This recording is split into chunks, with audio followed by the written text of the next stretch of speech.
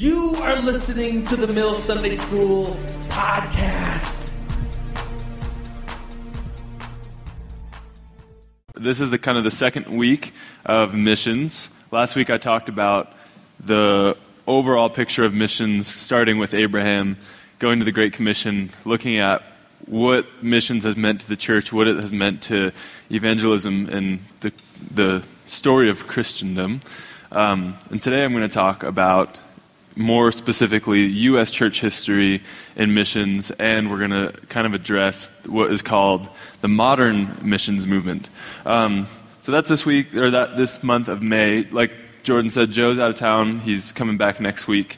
And something that he talked about before he left, and I wanted to kind of remind you guys as he gets ready to come back, something that you can be thinking about is that Joe's going to start to have small groups that happen out of the Mill Sunday School. And what he's looking for is a group of people who are willing to be brave, courageous, and lead a small group. So if that's something that you've been curious about doing, ever been interested in having a small group, think about it this week, and when Joe gets back next week, he might make a little announcement and you can talk to him. But it's just something to keep in your mind about doing a small group. It's something that you don't have to be a teacher, you don't have to have a degree in teaching, but it's something that will be really cool. It'll help to grow you, and it's a great way to create community in this group.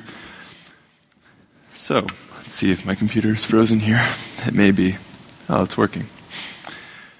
Yeah, so Jordan said that, like he said, there's a card on the table if you're a first-timer.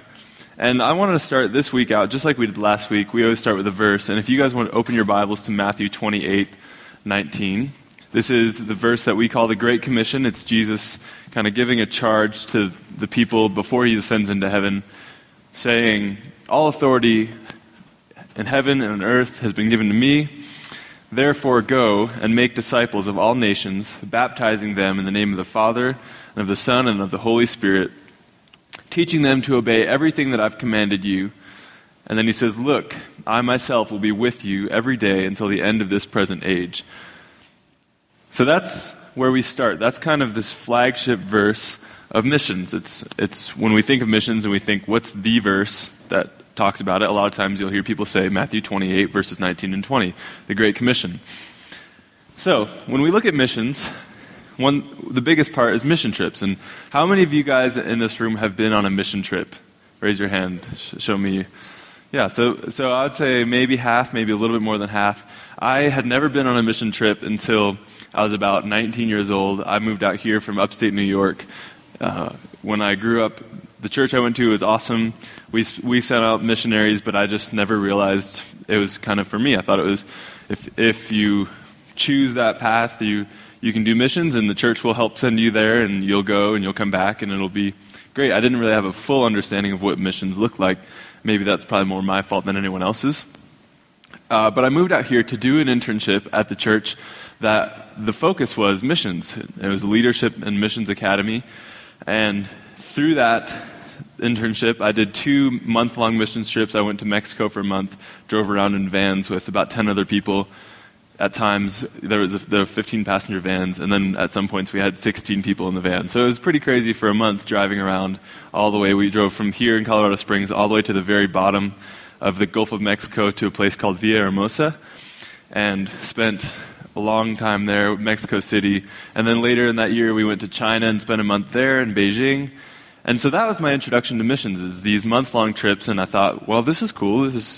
So missions means a bunch of people who raise money and they get together in teams and they go for a month. And then as I started to learn more about the missions movement globally, I realized that there's much more to it than that. And that's where we're kind of going to go. We're going to look at the modern missions movement, which began with a group of people in Germany called the Moravians. And if you are in DLA, if you've heard David Perkins, one of the pastors here, give any sermon, almost any sermon, you've heard this story before. It's the story of a guy named Count Nicholas Ludwig von Zinzendorf. He was born in the year 1700, and he is a really awesome guy. He's really passionate. He's really filled with God. He's really excited about the things that God is doing. And he goes to this school from the age of 10 to 16. And when he's in this school, him and his friends kind of start this club where they're like the the super Christians in their school. They kind of take on this identity of, we are really good at this, not in a prideful way of like, we're really good at creating places where people can get excited about God. So this group in this school, they're really passionate, and out of this passionate movement, they have some prayer meetings. They start to look at evangelism and what it means to share the gospel with people. They get really excited, really passionate about it. And so from the time he's 16, he's got this vision. And it escalates and it grows and develops. And by the time he's 32, in the year 1732, his group, which we call the Moravians, sends out the first two missionaries into what we would kind of call the modern missions movement. And that's not necessarily a term that's official, but it's what I'm going to call what missions looks like today. It began with these two guys. These two guys, their names were Johann Leonhard. It's German, so it's kind of hard for me to pronounce it. Here's a picture of Zinzendorf. And like I said, October 8th, 1732, Johann Leonhard Dober and David Nietzschmann, they go on this first mission trip. And if you've been on a mission trip, like I said, for me, the longest mission trip I was on was 1 month long. And we flew out of Colorado Springs and went to China on the one trip, and we drove from here to Mexico on the other trip. It was a month long. The whole trip was, we left here and we were back within a month. These guys left Germany to go to the West Indies. Somehow the Moravians got connected with a guy. He actually came to Germany and was telling them about the slave trade in the West Indies. These people who were being taken from Africa, sent to the West Indies as slave labor. And this guy had a real heart for evangelizing these people, and it kind of caught on with Zinzendorf. And so Zinzendorf and his group send people there. And these two guys, they're very passionate, and it's really admirable what they did. Like I said, my trips that I've been on, the longest mission trip that I've been on is a month long. These guys signed up for the trip, just the trip over to the West Indies from Germany at that time was a 2-month trip on a big giant ship. So 2 months. And you say, well, how did they get the funds for it? How did they pay for a trip like that? How did they support themselves while they were there? Well, these guys gave everything they had for the missions movement. They sold everything they owned, gave it all away, and they were talking to people before they left, and someone asked them the question, how do you guys plan to support yourself? How are you going to, it's one thing to get over there, how are you going to live? And they said, well, we're going to evangelize to the slaves, so why wouldn't we just live as slaves? We're going to sell ourselves into slavery. So that was their intention going over there, is we're not only giving up everything we have here, the comforts of Germany, our home, but we're selling ourselves into slavery and giving our whole lives to this. We don't have any intention of coming back. As it turns out, when they got over there, they weren't even allowed to sell themselves into slavery because they were white. People wouldn't allow it, but they worked as carpenters to support themselves and evangelize to these slaves in the West Indies. And that's kind of the beginning of this movement. Around the same time, a guy named John Wesley, he is in school in Oxford, and he, like Zinzendorf, he's really passionate. He gathers a group of friends around him who commit to living a Christian life that's really passionate, really devout. And they begin to get kind of nicknames. They get kind of made fun of, in a sense. People give them these names as, I guess, a term of endearment, but it's also a way to make fun of them. They call them the Methodists because they're so methodical about how they live their Christian life. And then they also call them the Holy Club. So these guys actually have the name the Holy Club, and they kind of took it on. They just said, well, if you're going to make fun of us and call us the Holy Club, we're just going to call ourselves the Holy Club. So it was a really cool thing. So John Wesley, his brother Charles, these guys are people that you'll hear about. When you hear about the Methodist Church, the Methodist movement, John Wesley is the founder. And his brother Charles wrote thousands and thousands of hymns that you'll hear in churches even today. And these guys follow the same track as Zinzendorf. They begin missions movements, and John Wesley and Charles Wesley, eventually, I think it was 1736, they go out from the UK, and they get on a ship and go to Savannah, Georgia, with the intention of evangelizing to the natives here, the Indians of America, as they called them, which we know as Native Americans is the correct term. And so they start the Methodist missions movement, which is also a modern missions movement. And these trips, like I said, they're lifelong endeavors. They're getting on ships for 2 months. They're selling everything they have. They're giving their entire lives to evangelize into these unreached groups. And that's how missions worked for the first few hundred years of the modern missions movement. Most of this was because of the fact that if you're going to go somewhere, it's a big commitment. You have to get on a ship. You have to sell what you have because it makes no sense to keep it. So this is the modern missions movement. It's months of traveling to places you're not used to and giving your life there. And that is the foundation for missions in the U.S. church. Like I said, John Wesley and Charles Wesley come to Georgia and lay the foundations of what missions looks like in the U.S.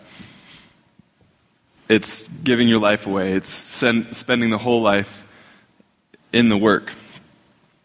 And the U.S. church quickly, because of the discovery here, the gold, you've heard the story in history class, I'm sure, of the 3 Gs, gold, glory, and God, is the reason for exploring the new world. So the Christian church in America becomes easily the most affluent church in the world. So the resources are there to minister, but there's these barriers to doing missions work for the American church. And I'm going to call those barriers difference and distance. So if you're taking notes, you can write difference and distance on your notes. And the reason for that is because these barriers of distance and difference are, number one, the American church, because of travel technology then, like I said, you're on a ship if you're going to go anywhere. So the distance of, if you're going to spend your life in Africa or spend your life in Asia, you have to get on a ship and go. Where if you're in Germany and you're going to go to the Middle East, you can get there. There's multiple ways of getting there if you're going to go by land or by ship. It's not as long of a journey as coming from the U.S. So that's the distance barrier. But then the difference barrier is that the American church took on a very different culture with American culture. Even to this day, our church culture is very different than the church culture around the world because of the fact that American culture is so different. So these are the two barriers that are facing the American church when it comes to missions. First, I want to take a look at difference, the cultural differences in the church. These cultural differences, if you're evangelizing to people in other parts of the world, cultural differences can be something as small as using different words when you're talking about Scripture. I had a professor he works a lot in Africa, and he puts on these pastoral training for refugees. He goes over for a few weeks at a time and invites hundreds and hundreds of people who are refugees, who are growing congregations within refugee camps in impoverished parts of Africa. And they told him stories about how when people first came to evangelize in Africa, they would say, "Follow Jesus and he'll forgive your sins. He'll make them as white as snow." And these African people would say, "What? What are you talking about?" And so we see that, even a little thing like that, where we live in a place where we see snow, and people in Africa might not. So this is a cultural barrier. There's, language is a barrier of culture. Distance is a barrier of culture when you're coming from a totally different part of the world. So little things like that. But then there's also things that arise when we're in other parts of the world that are huge cultural barriers. When you go to, especially Africa, there's lots of witchcraft happening and in ways that we just don't ever experience here in the U.S. And it's quite a shock to people going, and our culture is quite a shock to the people who are there in the host nation. So difference is a huge barrier. And then we look at the second barrier, which is distance.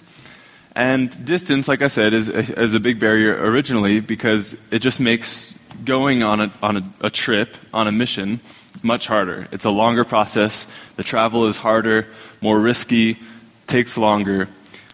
But with technology, obviously, that barrier goes away kind of quickly. With the invention of flight, we now you can get in any part of the world within 24 hours of travel, making these trips much easier.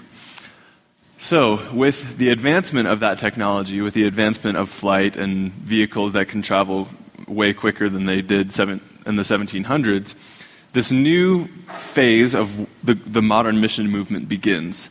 And that's what we call short-term missions. So, if you're looking at about 1732, which is when the Moravians first sent those two guys out to the West Indies, to the present day, these trips where you're spending long amounts of time in another culture, we would call those long-term missions. We have a few couples here at the Mill who have been part of our family who now are in different parts of the world. One, if you guys have been around for a while, you might remember Jacob and Noelle Goodland, who Noelle was one of the women's pastors here on staff, and she and her husband, a few years ago, picked up and moved to Cambodia, and they're there long-term. They don't have an intention or a short-term plan of coming back here. They're saying, we're giving our lives to living in Cambodia. They work with a ministry there called, is it Saxom, and then In His Steps. That's what I was looking for, is In His Steps International. And they rescue girls out of sex trafficking in Cambodia. So this, like I said, this is kind of what we would call long-term missions. But short-term missions is this new thing that happens in the church. And it's quite the two-sided coin, because short-term missions has some really great things about it, and it also has some very difficult things about it. Short-term missions is really a new thing. Within the last 60 years, give or take, it became a thing in the modern missions movement. One of the leading groups that did this is a group called YWAM, Youth with a Mission. It was founded by Lauren Cunningham. And him and a couple other organizations were really the forerunners in doing short-term missions, where they would get a group of people together, raise a bunch of money, send them on a trip. They would do a little bit of training, send them on a trip to a different part of the world for anywhere from a week to a few months. And that's what missiologists would call a short-term mission. It's a short amount of time with an end goal in sight where you're going to come back to your native culture and kind of go on with life after this trip. So short-term missions changes the game for the modern missions movement. It's a big moment. The initiation of it causes lots of things to change in what it means to evangelize to the world. And that is going to be our discussion. We're going to spend a good amount of time on the discussion today. So with your groups, if you're not at a table with another person, just jump in another table and have the discussion. And I want us to weigh the pros and cons of long-term missions and short-term missions. So if you're going to look at, if you're preparing to go on a trip and it's a long-term trip, what are the pros and cons of that? And what are the pros and cons of a short-term trip with a bunch of people? If you guys aren't familiar with what these terms entail or what these trips entail, I encourage you to get with a group of people, a larger group of people who maybe have some experience maybe with a short-term trip or know people who have been on long-term trips. And let's discuss what the pros and cons of these two mission focuses are. So hopefully you guys have had time to discuss and get through the both long-term and short-term missions. I'm going to have Stephen come around with a microphone, and I'm just going to kind of write on the whiteboard. I'll try to write as largely as I can so that most of us, if not all of us, can see. But let's just talk about it. Let's start with long-term missions and talk about some of the pros. What are the pros and cons? We can do both at the same time. Pros and cons of long-term missions.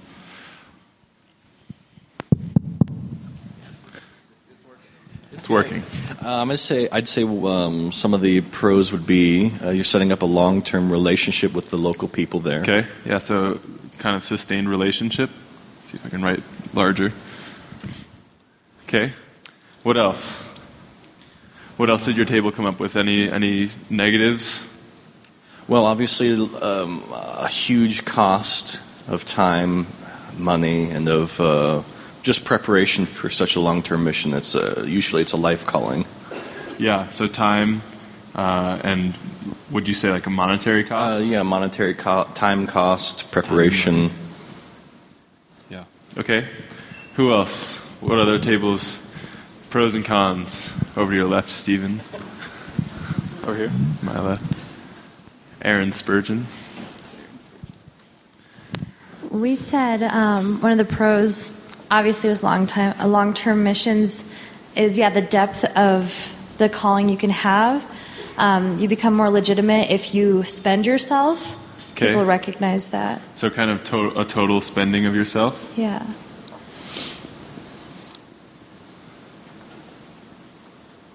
Anything else? As far as a negative, we're saying just like here in America with the church, you get immersed so much in the culture that sometimes you become blind to the real issues that are underlying if you become so used to them. Okay. So pertaining to long-term missions, if you're immersed for a long period of time, just like in American culture with the church, you easily adapt the culture into the church. Yeah, more and adapting. sometimes you can lose sight. Yeah, good. Okay, how about another table? Let's jump over to short-term missions and talk about some pros and cons of short-term missions. Anyone? There we go. Go here.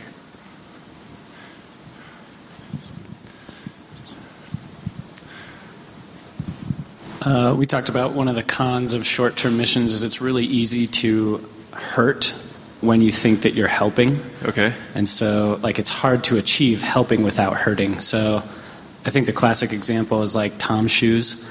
Like, they donate a whole bunch of shoes to a country, which sounds super awesome. And it's like, okay, a bunch of kids without shoes are getting free shoes. But what it really did in the long run is it put a whole bunch of shoemakers out of business.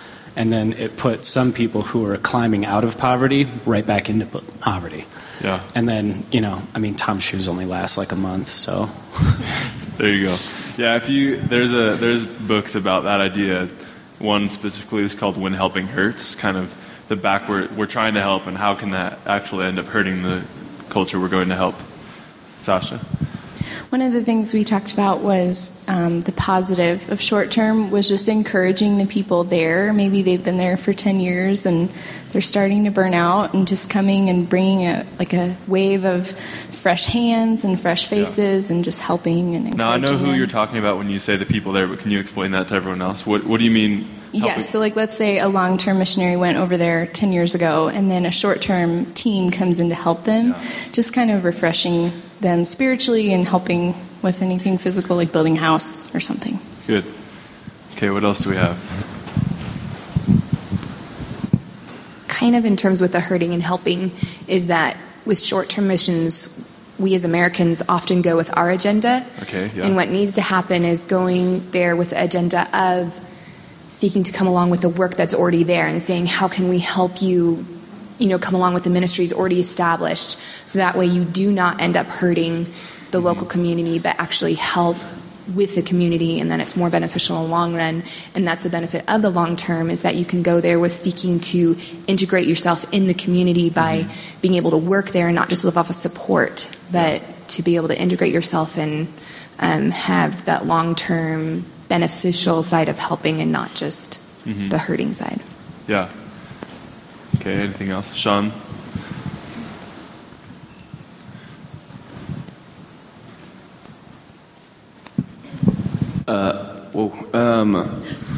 I have a very loud voice. A pro would be exposure.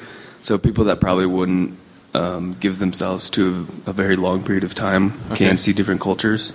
Yeah. And just how Jesus is at work around the world. And then I think a negative would be just, I think, time put into logistics. Sometimes I think it's hard to, not also on our end, but also on like whoever we're going towards, for them to be able to just say like, okay, we're going to give them this work on this day and have to keep them entertained or do work here or whatever it is. So Yeah, good. Anybody else have anything? So, dependence has been highlighted a couple times, which is great. I would kind of go off of that. Say that again? So dependence, the whole dependence issue has been highlighted a few times.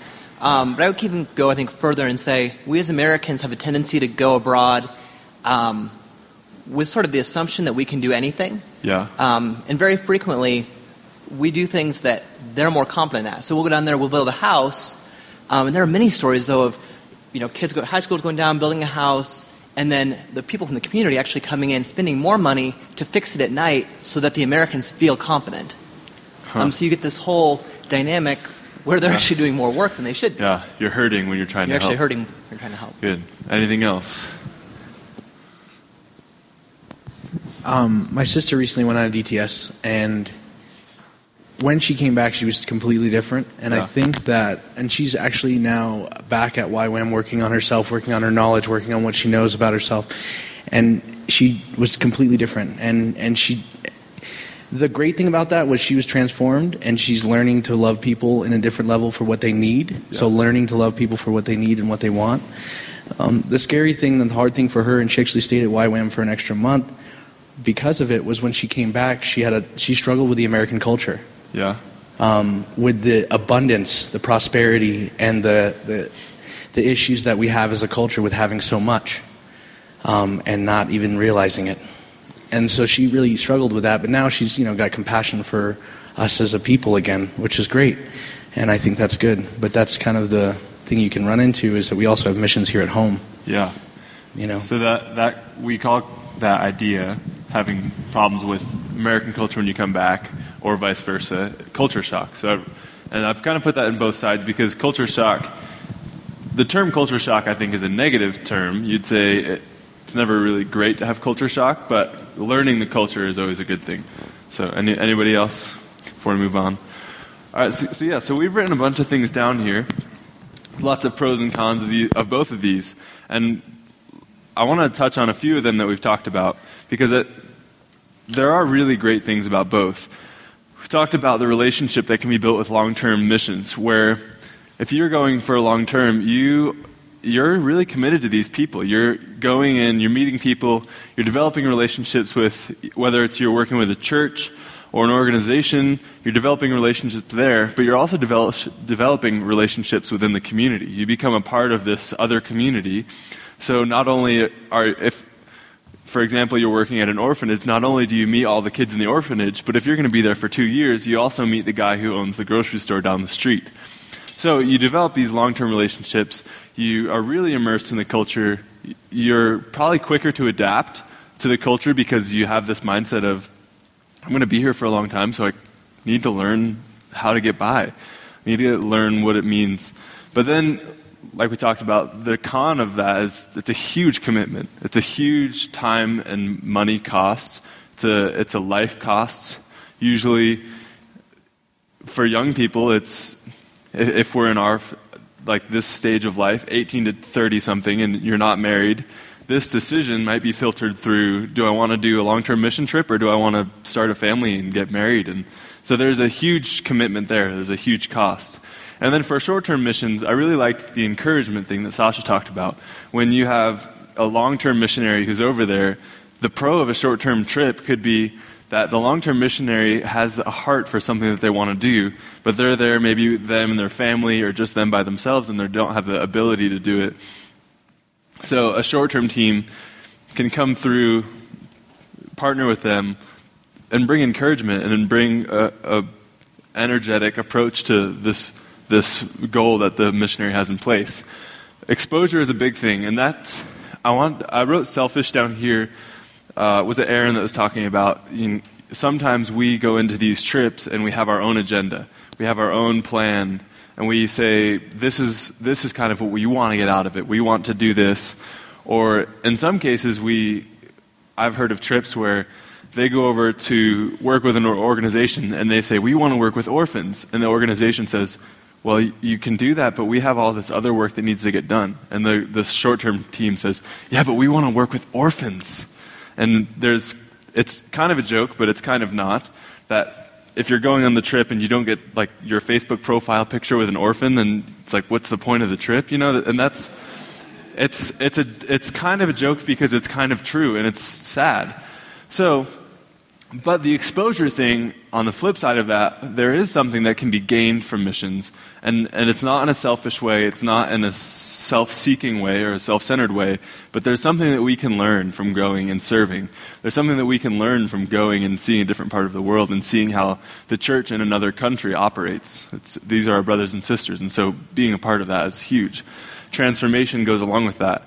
There's studies that say that young people especially, who go on trips are more likely to continue to give. They'll have a different perspective about giving to the poor and giving to the homeless and serving. And even just with walks of faith, people who have been exposed to other cultures and exposed to the missions movement are more committed to their faith as far as statistically going, those people usually stay in church longer.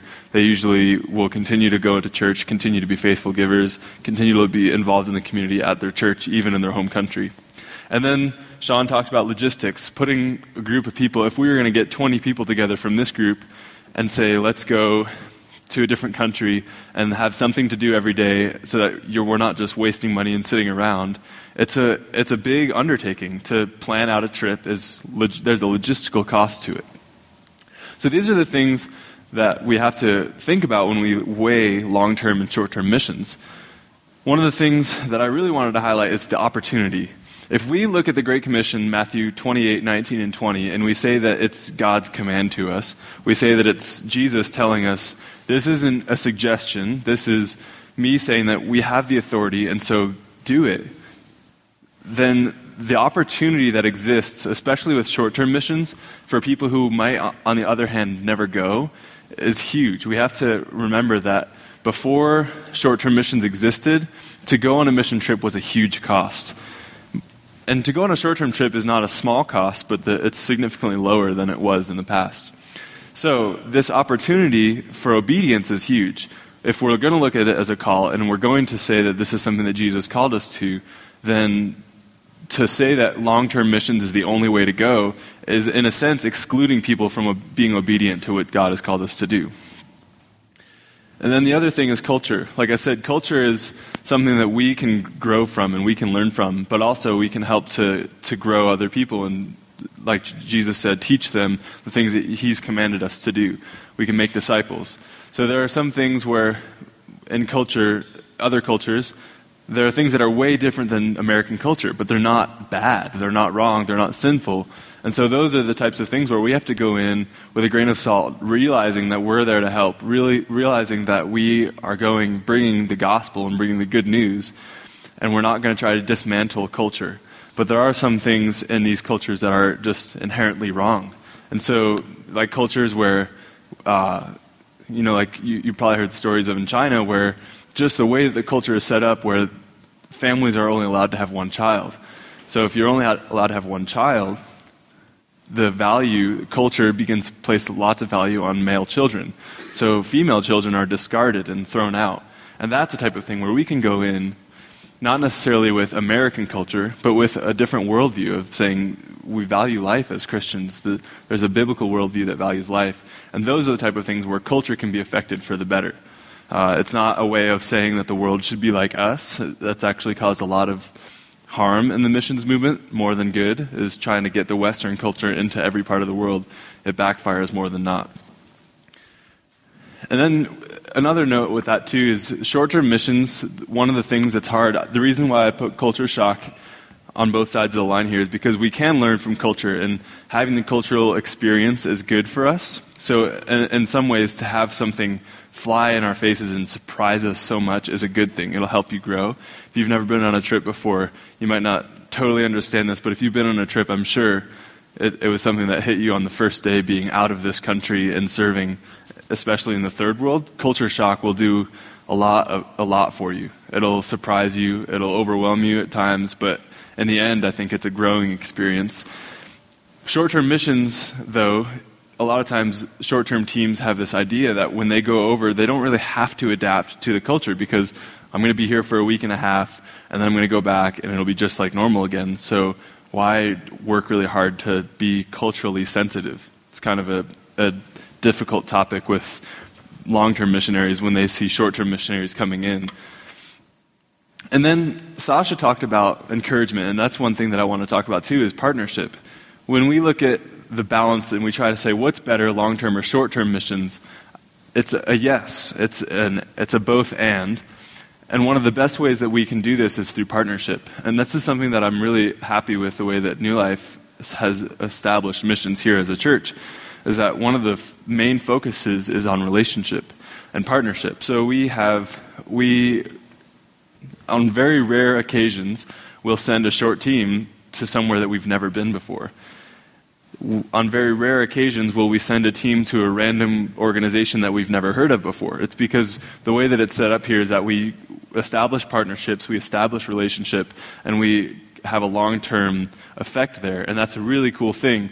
And like Sasha said, for people who are long-term missionaries on the ground in a country, in a culture that's different, maybe having one group of people come for a week and a half every year is the only thing keeping them there and keeping them from giving up and coming back. And then I just want to finish out with this, and that's the part of the Great Commission, and that's therefore go. This is the command that Jesus gave us. It's saying, the transitionary word there, therefore, people say when you're looking at the Bible and you see a word like therefore, you have to look at what's before it. And what's before it is Jesus saying, all authority in heaven and on earth has been given to me, has been given to Jesus. And he's saying, therefore, because of this fact, something else is happening. There's a cause and effect relationship here. And so it's because of the authority we are called to go. And I would say that it's really important for everyone to go on mission trips, to be involved in the mission movement. I think it is a command. I think it's more than a suggestion for us. It's more than Jesus saying, if it works out for you, if it's convenient, then go. If it sounds fun to you, then go. I think it's more than that. It's saying, get outside of yourself, spend yourself, and do this thing. Tell people about the gospel, serve people, and make it more than just a fun thing. Make it part of your lifestyle. And that's something where it becomes more than a cultural experience. It becomes more than serving people even. It becomes an obedience issue. And so I think when we look at missions, we do take into account all of the pros and cons of short-term versus long-term, and how it is, where you want to serve and who you want to serve with, whether you want it to be a week and a half or you want it to be 10 years. Those are all important factors. But at the bottom line, kind of overarching everything in that, is that it's an issue of obedience to what God has called us to do. And so I want to encourage you guys, if you have not been on a mission trip, this, in the 18 to 30s range, is the best time to do it, before families come in and children get in. I mean, like I said, we have a family here who used to be here, the Goodlands, and they now have a family over in Cambodia. But I don't know what would have happened if they had kids before that, if it would have been a harder transition and they wouldn't have jumped into that work. So this time period, something that's been characteristic of all the missions movements in the modern mission movement, starting with Zinzendorf and the Moravians, is that they were led by young people. They were led by college students and people who are kind of in this 18 to 30s range. And so that's an encouragement and a call. It's an encouragement that we as young people have the opportunity to lead our church here at New Life. We have an opportunity to lead the church as a whole in the world, and saying that we will be the ones who set the tone, we set the pace for what happens in the global missions movement. And it's not something that we need to be led into. It's something that we just say, okay, like, we're going to be obedient to the call and we're going to go do it, even if we don't have everything figured out, because we won't ever do that. There are people who argue about the right strategies for missions and will continue to do so, probably forever. But so it's something where you don't have to have everything put together. You don't have to have everything in line before you do this. It's something that we're called to do. And we as a church, specifically here at New Life, it's probably easier than in most places to get involved and to go on a trip and serve in a different part of the world. So let's pray as we close. Lord, I thank you so much for the fact that you do use us in your work. God, that because you were given all authority, then it becomes us carrying the torch and carrying the work to people, carrying your gospel to people. So Lord, we just pray that you would give us encouragement, you would give us the courage, you would give us the ability to obey. Lord, you would give us peace and calmness about going to different nations of the world, Lord, to going to cultures that are so far different than ours, and doing it with boldness, doing it so that we can proclaim your word. And we just pray that people here in this room today would hear this call, and that they would make the decision to go, or that they would make the decision to spend themselves, to pay the cost, whatever it means, Lord, whether it's physically or financially, or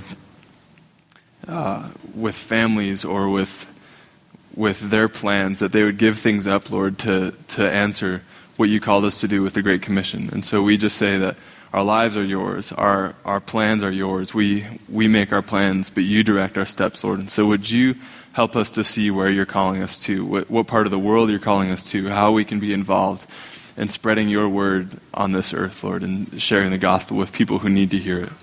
We pray these things in your name. Amen. Thank you for listening to the Mills Sunday School podcast. You can find more information at www.themillonline.org.